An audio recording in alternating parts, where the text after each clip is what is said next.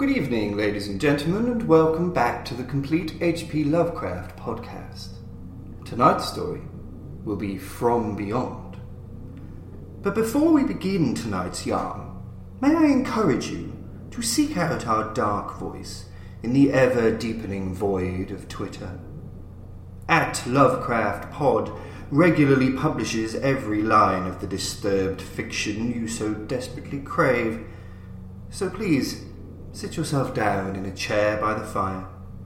Relax, and allow the ravings of a cosmically enlightened mind to engulf your newsfeed.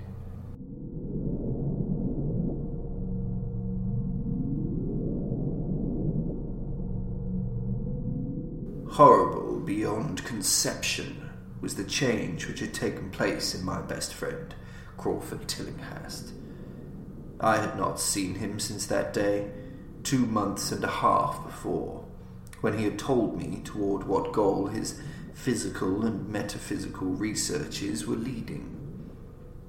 When he had answered my awed and almost frightened remonstrances by driving me from his laboratory and his house in a burst of fanatical rage, I had known that he now remained mostly shut in the attic laboratory, with that accursed electrical machine eating little and excluding even the servants. But I had not thought that a brief period of 10 weeks could so alter and disfigure any human creature. It is not pleasant to see a stout man suddenly grow thin, and it is even worse when the baggy skin becomes yellowed or greyed, the eyes sunken, circled, and uncannily glowing, the forehead veined and corrugated, and the hands tremulous and twitching. And if added to this there be a repellent unkemptness, a wild disorder of dress, a bushiness of dark white hair at the roots, and an unchecked growth of pure white beard on a face once clean-shaven, the cumulative effect is quite shocking. But such was the aspect of Crawford Tillinghast on the night his half-coherent message brought me to his door after my weeks of exile. Such the spectre that trembled as it admitted me, candle in hand, and glanced furtively over its shoulder as if fearful of unseen things in the ancient lonely house set back from Benevolent Street. That Crawford Tillinghast should ever have studied science and philosophy was a mistake. These things should be left to the frigid and impersonal investigator, for they offer two equally tragic alternatives to the man of feeling and action: despair if he fail in his quest, and tremors unutterable and unimaginable if he succeed. Tillinghast had once been the prey of failure, solitary, and melancholy. But now I knew, with nauseating fears of my own, that he was the prey of success. I had indeed warned him 10 weeks before, when he burst forth with his tale of what he felt himself about to discover. He had been flushed and excited then, talking in a high and unnatural, though always pedantic voice. "What do we know," he had said, "of the world and the universe about us? Our means of receiving impressions are absurdly few, and our notions of surrounding objects infinitely narrow. We see things only as we are constructed to see them, and can gain no idea of their absolute nature. With 5 feeble senses we pretend to comprehend the boundlessly complex cosmos, yet other beings with a wider, stronger, or different range of senses might not only see very differently the things we see, but might see and study whole worlds of matter, energy, and life, which lie close at hand, yet can never be detected with the senses we have. I have always believed that such strange, inaccessible worlds exist at our very elbows, now I believe I have found a way to break down the barriers. I am not joking. Within 24 hours, that machine near the table will generate waves acting on unrecognized sense organs that exist in us as atrophied or rudimentary vestiges. Those waves will open up to us many vistas unknown to man, and several unknown to anything we consider organic life. We shall see that at which dogs howl in the dark, and that at which cats prick up their ears after midnight. We shall see these things and other things which no breathing creature has yet seen. We shall overleap time, space, and dimensions, and without bodily motion peer to the bottom of creation. When Tillinghast said these things, I remonstrated, for I knew him well enough to be frightened rather than amused. But he was a fanatic and drove me from the house. Now he was no less a fanatic, but his desire to speak had conquered his resentment, and he had written me imperatively in a hand I could scarcely recognize. As I entered the abode of the friend so suddenly metamorphosed to a shivering gargoyle, I became infected with the terror which seemed stalking in all the shadows. The words and beliefs expressed 10 weeks before seemed bodied forth in the darkness beyond the small circle of candlelight, and I sickened at the hollow, altered voice of my host. I wished the servants were about, and did not like it when he said they had all left 3 days previously. It seemed strange that old Gregory, at least, should desert his master without telling as tried a friend as I. It was he who had given me all the information I had of Tillinghast after I was repulsed in rage. Yet I soon subordinated all my fears to my growing curiosity and fascination. Just what Crawford Tillinghast now wished of me, I could only guess, but that he had some stupendous secret or discovery to impart, I could not doubt. Before, I had protested at his unnatural pryings into the unthinkable. Now that he had evidently succeeded to some degree, I almost shared his spirit, terrible though the cost of victory appeared. Up through the dark emptiness of the house I followed the bobbing candle in the hand of this shaking parody of man. The electricity seemed to be turned off, and when I asked my guide, he said it was for a definite reason. It would be too much. I would not dare, he continued to mutter.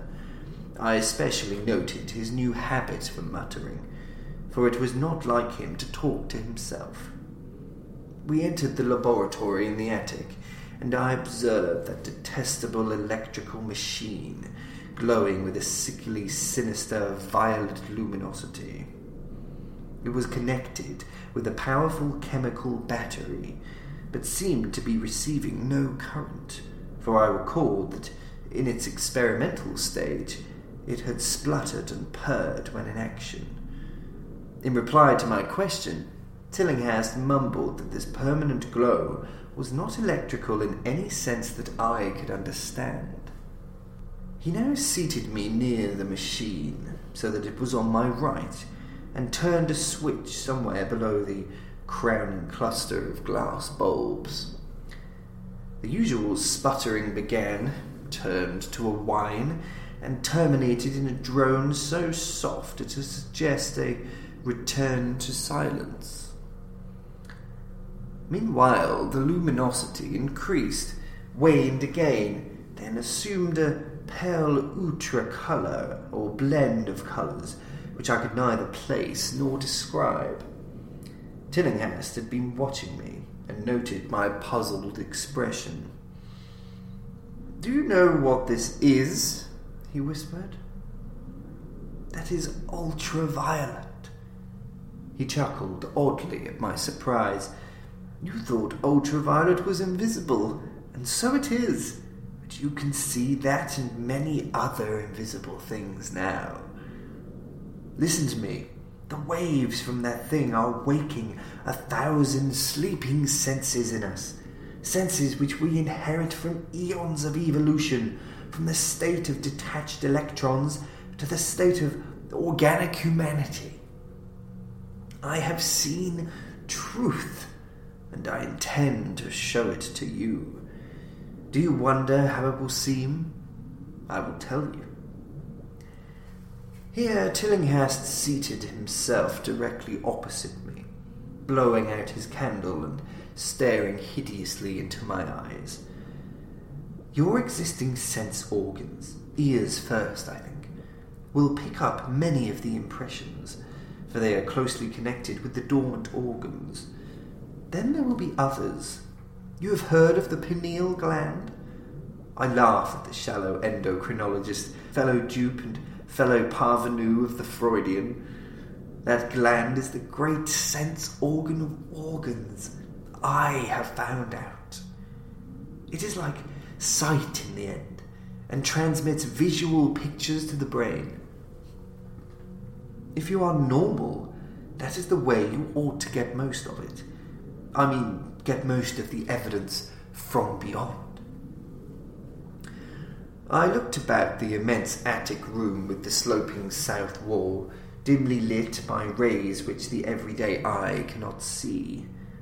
The far corners were all shadows, and the whole place took on a hazy unreality which obscured its nature and invited the imagination to symbolism and phantasm.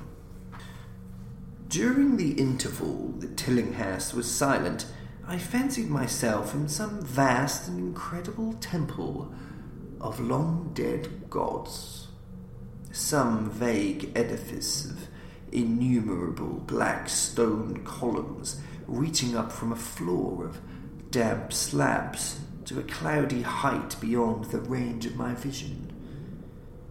The picture was very vivid for a while, but gradually gave way to a more horrible conception. That of utter, absolute solitude in infinite, sightless, soundless space. There seemed to be a void and nothing more, and I felt a childish fear which prompted me to draw from my hip pocket the revolver I always carried after dark since the night I was held up in East Providence. Then, from the farthermost regions of remoteness, the sound softly glided into existence. It was infinitely faint, subtly vibrant, and unmistakably musical, but held a quality of surpassing wildness which made its impact feel like a delicate torture of my whole body. I felt sensations like those one feels when accidentally scratching ground glass. Simultaneously, there developed something like a cold draught, which apparently swept past me from the direction of the distant sound.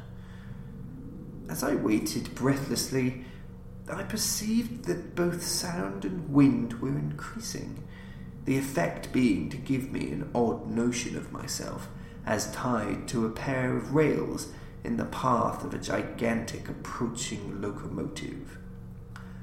I began to speak to Tillinghast, and as I did so, all the usual impressions abruptly vanished. I saw only the man, the glowing machine, and the dim apartment. Tillinghast was grinning repulsively at the revolver which I had almost unconsciously drawn, but from his expression I was sure he had seen and heard as much as I, if not a great deal more. I whispered what I had experienced, and he bade me to remain as quiet and receptive as possible. "Don't move," he cautioned, "for in these rays we are able to be seen as well as to see. I told you the servants left, but I didn't tell you how. It was that thick-witted housekeeper, She turned on the lights downstairs after I had warned her not to, and the wires picked up sympathetic vibrations. It must have been frightful. I could hear the screams up here in spite of all I was seeing and hearing from another direction, and later it was rather awful to find those empty heaps of clothes around the house. Mrs. Updike's clothes were close to the front hall switch. That's how I know she did it. It got them all, but as long as we don't move, we're fairly safe. Remember, we're dealing with a hideous world in which we are practically helpless. Keep still. The combined shock of the revelation and of the abrupt command gave me a kind of paralysis, and in my terror, my mind again opened to the impressions coming from what Tillinghast called beyond. I was now in a vortex of sound and motion, with confused pictures before my eyes. I saw the blurred outlines of the room, but from some point in space there seemed to be pouring a seething column of unrecognizable shapes or clouds, penetrating the solid roof at a point ahead and to the right of me. Then I glimpsed the temple-like effect again, but this time the pillars reached up into an aerial ocean of light, which sent down one blinding beam along the path of the cloudy column I had seen before. After that, the scene was almost wholly kaleidoscopic, and in the jumble of sights, sounds, and unidentified sense impressions, I felt that I was about to dissolve or in some way lose the solid form. One definite flash I shall always remember. I seemed for an instant to behold a patch of strange night sky filled with shining, revolving spheres, and as it receded, I saw that the glowing suns formed a constellation or galaxy of settled shape. This shape being the distorted face of Crawford Tillinghast. At another time, I felt the huge, animate things brushing past me and occasionally walking or drifting through my supposedly solid body. And though I saw Tillinghast look at them as though his better trained senses could catch them visually, I recalled what he had said of the pineal gland and wondered what he saw with this preternatural eye.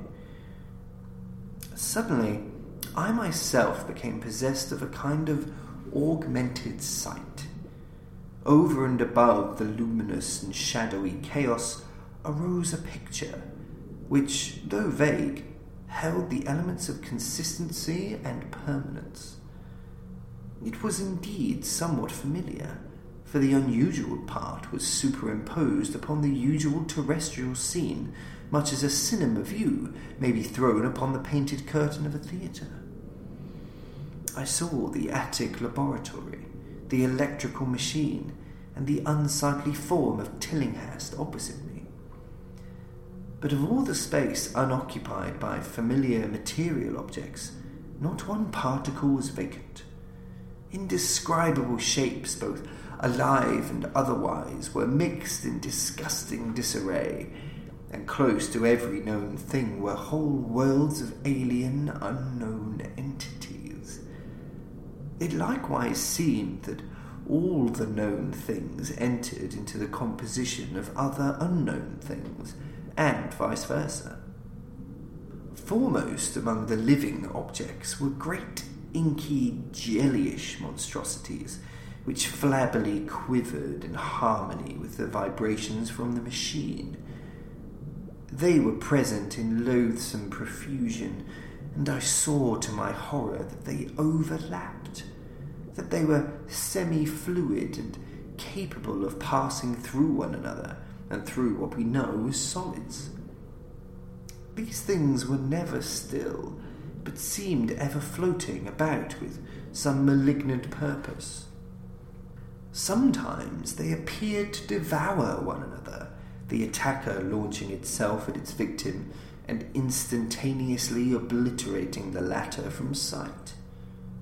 Shudderingly, I felt that I knew what had obliterated the unfortunate servants, and could not exclude the things from my mind as I strove to observe other properties of the newly visible world that lies unseen around us. But Tillinghast had been watching me and was speaking. "You see them. You see them. You see the things that float and flop about you and through you every moment of your life. You see the creatures that form what men call the pure air and the blue sky. Have I not succeeded in breaking down the barrier? Have I not shown you worlds that no other living men have seen?" I heard him scream through the horrible chaos, and looked at the wild face thrust so offensively close to mine. His eyes were pits of flame, and they glared at me with what I now saw was overwhelming hatred. The machine droned detestably. "You think those floundering things wiped out the servants? Fool, they are harmless. But the servants are gone, aren't they? You tried to stop me. You discouraged me when I needed every drop of encouragement I could get. You were afraid of the cosmic truth, you damned coward. But now I've got you. What swept up the servants? What made them scream so loud? Don't know, eh? You'll know soon enough. Look at me. Listen to what I say. Do you suppose there are really any such things as time and magnitude? Do you fancy that there are such things as form or matter? I tell you, I have struck depths that your little brain can't picture.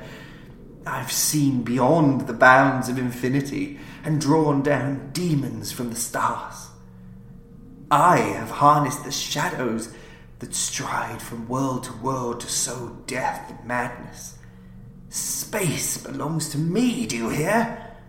Things are hunting me now, the things that devour and dissolve, but I know how to elude them.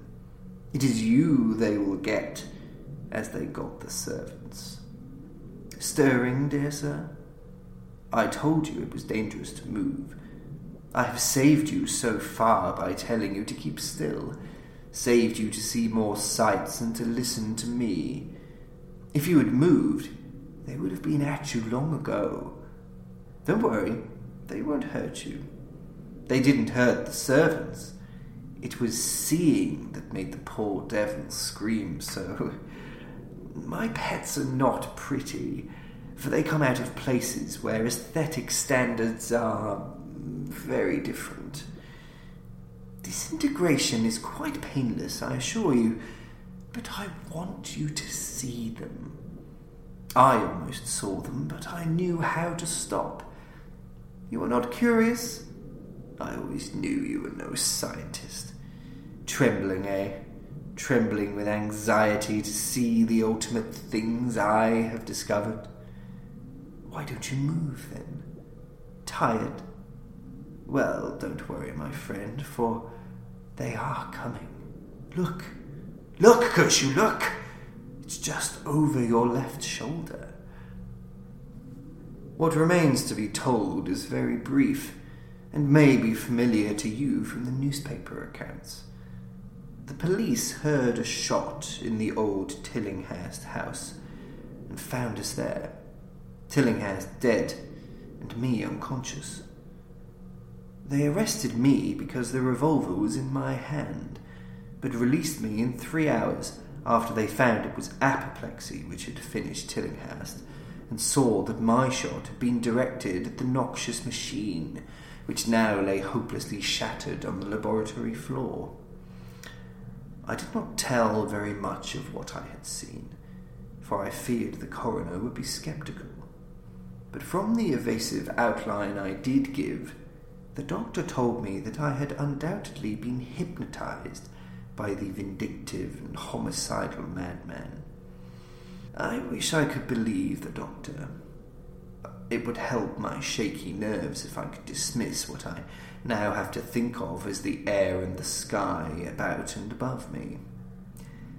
I never feel alone or comfortable, and a hideous sense of pursuit sometimes comes chillingly on me when I am weary. What prevents me from believing the doctor is this one simple fact, that the police never found the bodies of those servants whom they say Crawford Tillinghast murdered.